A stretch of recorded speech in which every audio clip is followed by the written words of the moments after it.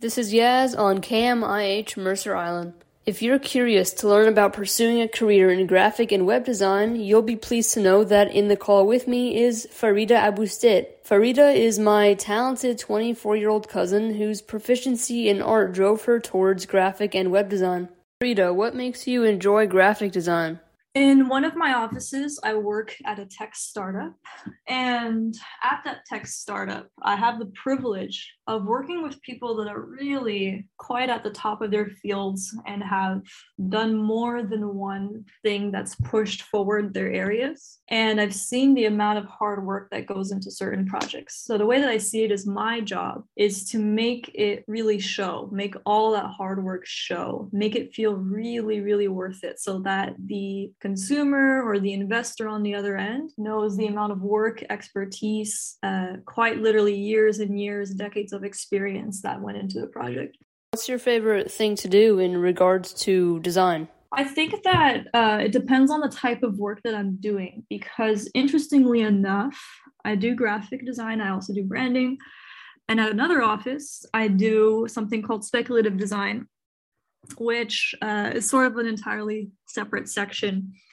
And then when I'm not doing either of those, I make performance art that stems from my writing. And all of these things have maybe only one thing in common, which is that they're very highly collaborative. What qualities do you think is important for graphic designers to possess? You imagine, okay, well, I'm pitching all the time and I'm presenting all the time. But I think the principal trait that you want to have as a designer of any kind, not just graphic design, is to be a very, very, very good listener and a very, very good observer. And perhaps an even better observer than a listener, because that's what's going to inform your process. And I think that I find a sort of similarity regardless of whatever type of work I end up doing. I always start off observant, very, very inquisitive. And I spend the first couple weeks on any project just in that state before I get to any presentational work. How long do your projects usually take? Sometimes I can do something for maybe 2 weeks. It's a little sprint and it's done, right? Mm-hmm. On the other hand, I've also had the privilege of being part of a project that is 25 years long. Do you think you've made a name for yourself yet?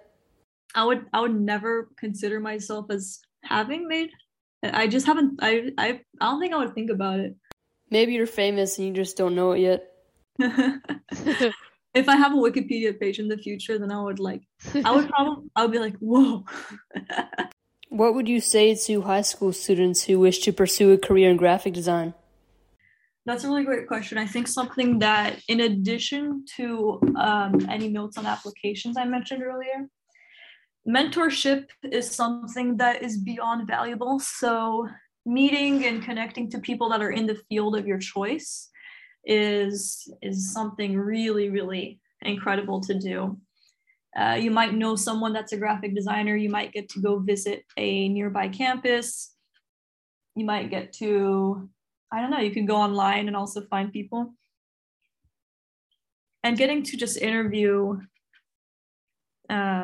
people that are doing what you want to do is not just super useful, it's also very motivating, because I think graphic design / the arts at large is a relatively hard field to be in. I don't know, it's a small, like the arts are very small, but the range is really wide as far as what you can do in it. Well, thank you so much, Frida, for joining us today, and thank you. You're listening to KMIH Mercer Island 88.9 The Bridge.